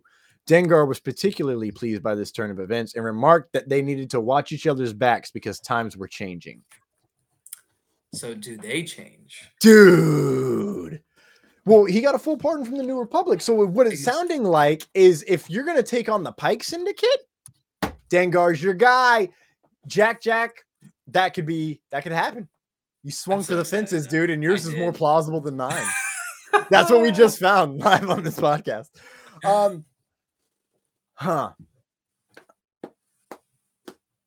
gonna swing for the fences and say Bo-Katan. I really. All right, I could. That's more plausible though. Like I could still see it. True. I mean, it is plausible. I just don't know if it happens yet. Right. Then again, it could be, everything that we get in this, and they said it was, Mandalorian season 2.5. Maybe that's why it is, that's the 0.5 of it all, is just at the back half of this season. And if Bo-Katan's there, maybe we get like, oh yeah, we're doing this on Mandalore now, and blah, blah, blah, blah, blah. And even Boba Fett, God damn it, I just talked myself into it. Bo-Katan has to show up, because if Bo-Katan shows up here, then Boba Fett will have to show up to fight the War of Mandalore. And I got to stick to my guns on on that being, that event series. We got to go to Mandalore and save Mandalore. And that's where we find Grand Admiral Thrawn. And then, by the way, he's just going to be setting up, trying to find new allies to take on the Grisks, because that's who his. Anyways, I'm sorry, I went into a deep rabbit hole. I'm listening to the end of the Thrawn trilogy. Like, I'm so close to Thrawn leaving the Ascendancy and going and hiding in the Empire. Like, I can't fucking wait, and I can't figure out the timeline of everything until I get to the end of the book and they tell me, because I'm questioning if the start of the Thrawn book, I can't tell how far into the Empire it is. It's just the start of the Empire. Interesting. So okay. Or the Empire's already established. It could have been year 1, 2, 3, 4, 5, uncertain, which would then mean his situation with Anakin Skywalker in the Clone Wars. That would have been like the very end of the Clone Wars, which I believe they hinted at, but I'm not 100% certain. So, back from the Thrawn of it all, I have to stick to my guns. If I want all of that to pay off, I have to stick to my guns and say that Bo-Katan has to earn a favor from Lord Fett. I dig it. I like that call. Now that you talked about it more, I could definitely see it happening as a realistic option. I don't think I was there when we first brought it up, but I can see it now. I wasn't either. Neither was I with Dengar, but here we are. Here we are, man. All right, so last pick then. All right. I left it for you, Thomas, but I'm gonna take it now. I'm gonna go Cad Bane. The one that everyone wants. Who the hell knows if let's just say something came out right now and said, yeah, he's in it. I don't know how they would use him. I mean, obviously hiring Bounty Hunter for this war, but like if Dave still wants to do that story or recreate it, of like a face off between them, maybe it's a rematch, maybe that is canon, what we saw in those kind of like, what would you call it, animatics of how Boba Fett got the dit in his helmet. Maybe it's a rematch. But yeah, I want to see Cad Bane in live action. Honestly, I don't even care if it's Book of Boba Fett. I just want him in live action because I think it would look so good and make so much sense. Yeah, oh my God, dude. I wasn't going to pull out Cad Bane. I was going to kind of let that save because I'm like, I want to see him, but I don't even know if it's plausible. We don't know if he's dead or alive. They did use those animatic sequences for his fight with Fennec Shand, and he still lived. So, okay. Like, I believe it was Return of the Pod pointed that out when Bad Batch was going through that fight sequence for Cad Bane. His stuff was from that animatic. So they were able to reuse it for something and change his fate, which is interesting because I think that's a fan movement wanting to save his fate. Probably. Zuckuss could show up, of course. Forlom, maybe. I think Forlom might be dead now. Let's see. I'm just scrolling Wikipedia here, looking for names, ladies and gentlemen. I can't lie to you. Interesting. I'm not seeing any names. I'm not seeing enough. Oh, actually, here we go. In the aftermath of the Bounty Hunter Wars, only Dengar, Bossk, and several others were left alive. Boba Fett and Dengar once teamed up to capture Han Solo, but failed, marking the end of their partnership. Bossk eventually retired. Zuckuss and Forlom split up and hunted fewer and fewer bounties. Later during the war, the same belief about the highest bid making the rules was ultimately what resulted in the guild siding with the rebels. In that case, Jack, I don't know who I'm going to say. Oh, you know what? I'm not going to go bounty hunters. I'm going to go something. I got a feeling. I haven't felt since.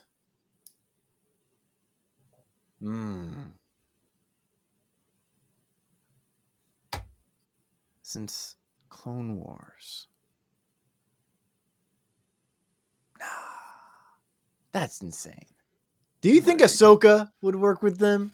You think Ahsoka would come help them out? I don't think so. I don't think so. As much as I don't think so. It. Like, unless Captain Rex were there, I don't see it. Yeah, but I agree with that. But even then, maybe like a hollow call, like sorry. I don't know, man. I'm not sure I got a third one right now. Your Dengar pick is what I'm stuck on. Like that's so like reading how he turned out live blew my mind. Maybe we leave it at the 5 then. You're 2, my 3. Maybe we'll just leave it at the 5. Yeah, that's not bad. I mean, he's already got a decent amount of people. I mean, it is the entire Pikes, but well, maybe. He's got Chris Santon, right? He's got his little squad. You get Cobb Vanth, you get his people, and those Tuskens. And with Din Djarin, you can get those Tuskens too. Right. I want those Tuskens because I don't want to just be like the line he had of his time with the Tuskens made him strong to be the last of it. I want to see that relationship still impact him. I know it's not his tribe anymore, but I still want to see just that connection he has to them, that emotional connection, spiritual connection to them and his tribe. I want to see that play out in these next 3 episodes. I don't want this to just like we said it, like these 4 episodes were all in a way kind of filler and setup. I don't want to just see them go by the wayside. Like I want to make sure we're still touching on these themes that we've seen in these first 4 episodes. So now again, something I'm thinking about more. I want the Tuskens badly now to be involved in this. Same.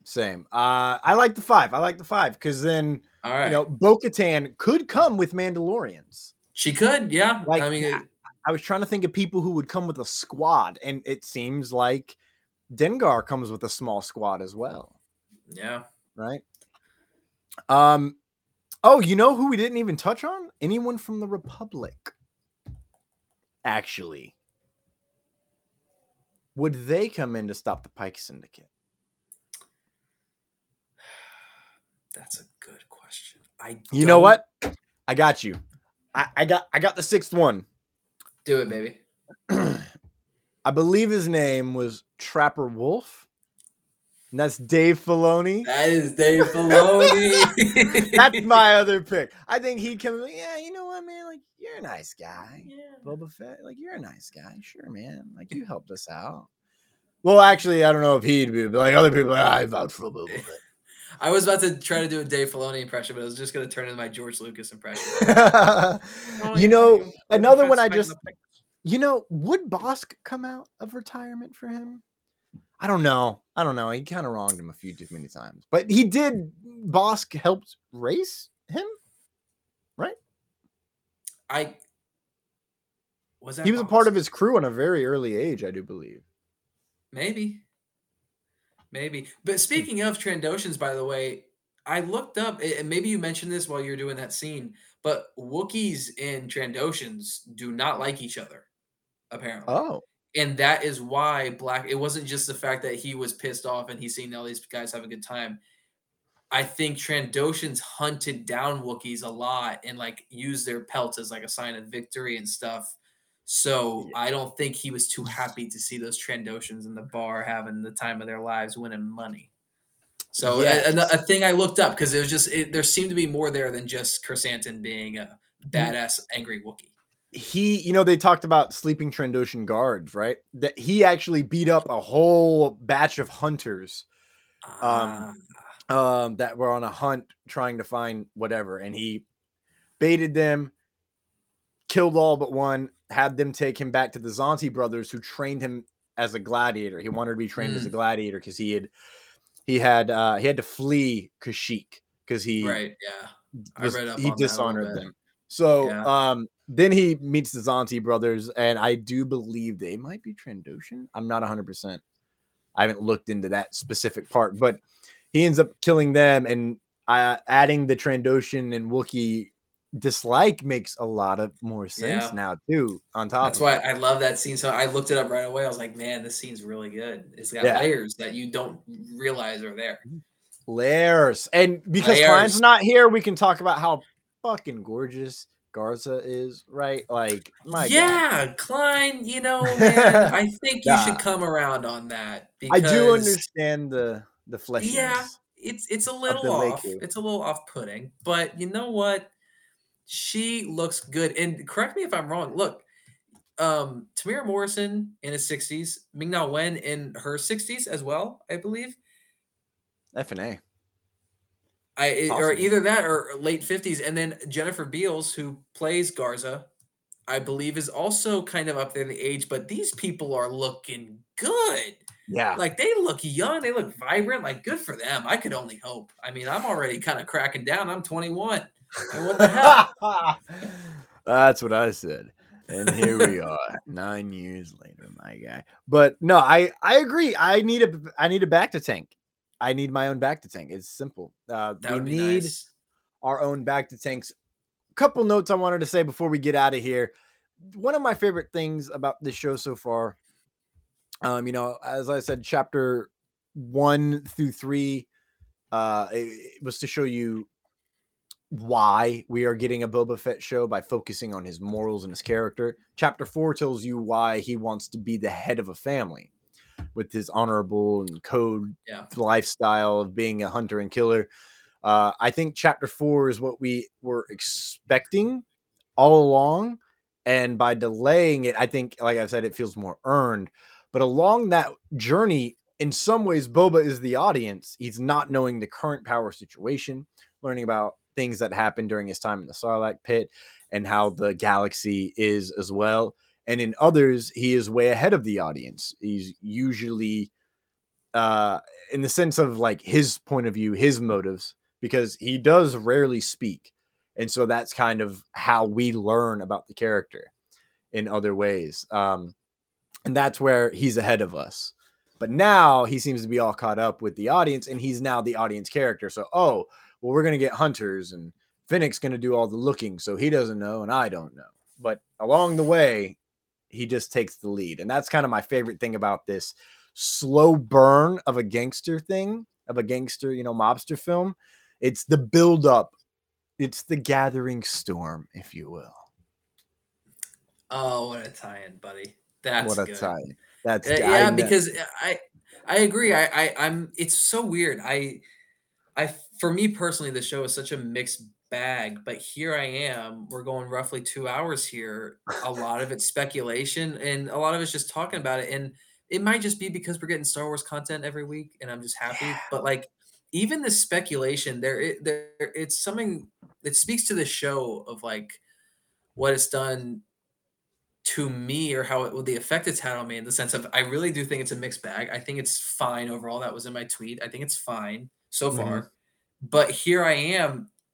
I guess I am like really invested in it because I'm speculating, and maybe it's just I'm in this universe that Favreau and Filoni have built, really with only the Mandalorian so far. But of course, I think the foundation of the Mandalorian was the Clone Wars, was Rebels, was Filoni's work there. And speaking of that, Thomas, I have a question for you. Okay. We've talked about how these first 4 episodes, kind of filler, definitely set up.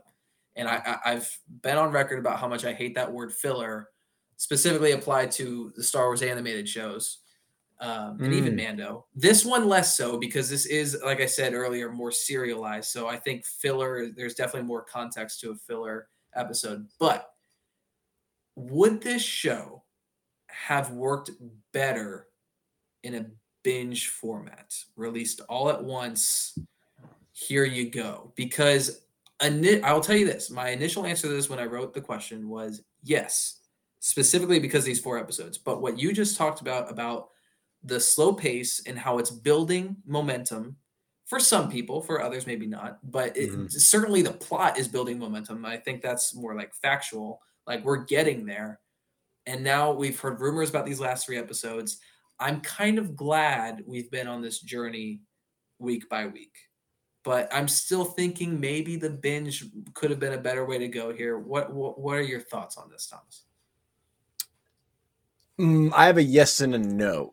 On the yes side, I think in terms of reception, it would be beloved because, we have it all.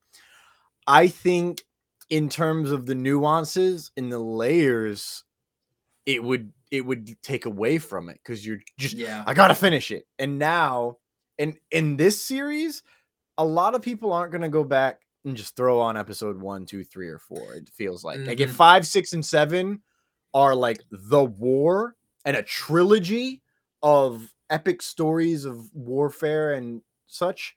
And then the first 4 are like the setup and the build up and the making you care about Boba Fett doing this. Like, not like, oh yeah, I can't wait to see him do all this stuff, but like, I just thought of this. What if Boba Fett dies at the end of this episode, like this season, dude? It's a possibility. If it wasn't for Mando season 3 already being announced, or the fact that they've announced this event storytelling with the Mandalorian universe, I would think it could happen, and it still could happen. It still could. I think they were referencing specifically, they said Ahsoka, Rangers of the New Republic, and well, to be fair, that also was before we found out about Book of Boba Fett at the Disney Yeah, Plus so like that's the thing. They So- still, I don't think they've announced that they're like this is a part of that, but I think it was kind of inherent with the tag at the end of Mando season 2 that it is part of that. They just didn't want it announced yet. Fair. But he could Overall, die. He could Oh, die. yeah, I mean, like, yeah, bingeable. It's definitely going to be very bingeable because it's short and a lot of setup, and it's a mobster movie. So, like, I was expecting what we've gotten so far. I've been taken aback at how different it is than I thought in terms of really taking its time with unfolding the story for us. Yeah. But I do think that my preference is the week to week because it's easier for me to do. Like, I'm complaining about fitting in a 2.5 hour movie. Today, I have watched the Book of Boba Fett 3 times. So, you know what I'm saying? I feel you. It's just kind of like I have the time and I force it in there, but it's different. Like watching the movie, you watch it and you're done. You're like, okay, let's talk about the whole thing. When you're in the series and you're going chapter by chapter, you find more stuff. Every time I rewatch, I find something new, right? And I really do challenge everyone, and I'm gonna do this myself, to watch chapters 1 through 4 to see how we feel about it, because it really does feel like we're done. We're going. It's all steam ahead because we've caught up with the trailer basically. Yeah. Which fun fact, question for you off the top of my brain. How do you feel about the quote of, if we showed the second half of episode 1, it would be a major spoiler? How do we feel about that now after chapter 4? Because I think its intention is still the same as it was, and it lands still the same way, which is the flashback sequences. And getting those flashbacks would be a huge spoiler, because then everyone would be theorizing about 2 timelines. Right. Yeah, I just don't think what we do, especially in speculation, is we look at every single word and we take it as truth. Yes. And I think he meant something different than the words he actually spoke, which is fine. I mean, I've certainly even done that on this podcast. Like I just don't think he wanted to get too specific with it, but he was just basically referencing the fact, like, look, we're doing these flashbacks. There's these 2 timelines, really. I can't get into it. The trailers can't get into it. It's going to be a spoiler. But, honestly, I do think the trailers maybe could have shown a little bit more, thinking about it. Like, maybe just a little bit more. Because the trailers were underwhelming to me, but I was still, like, hyped. Like, I was still like, yeah, let's do this, Boba Fett. But, looking back on them, I think they could have they could have used a little bit more of the footage. But that's just me. That's fair. We all have our different opinions. We all have our different opinions. We have dove all the way into the Sarlacc pit on this episode of Reckless Rebels. Be sure to follow us on on Twitter, at Reckless Rebels, all one word, no hyphens, no spaces. Before we get out of here, of course, we're going to get to the recommendations for the audience. And right now, I love Star Wars. So that means you love Star Wars, hopefully. And if you can't get enough of it, can't get enough Star Wars talk specifically, then I recommend Return of the Pod, Fat Man Beyond, and Boba's Weekly Bounty. That last one is hosted by Nerd Culture over on Facebook. And of course, check out our friends at the Direct Podcast, hosted by Matt Rimke and Liam Crowley. Again, for the people in the back, for the last one, that's the Direct Podcast. And for tomorrow, wrapping up the Star Wars sequel trilogy, with Trilogy of Trilogies with Leah and Beth Ann of She Will Rock You Pod with, how many times am I going to say with here? Rise of Skywalker.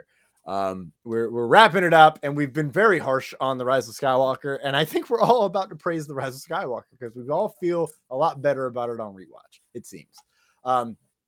So Jack, my guy, what kind of recommendations for the audience do you have?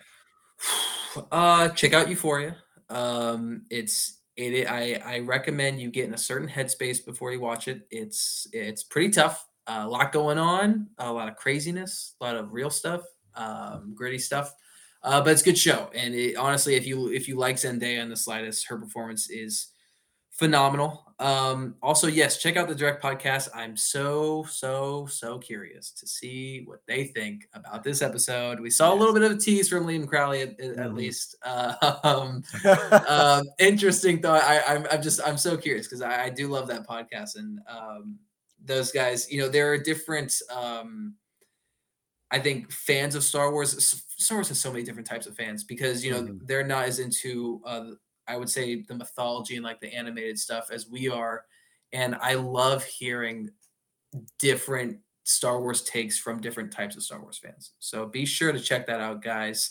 And I guess we'll be back next week with the Book of Boba Fett, seeing if any of our predictions came true.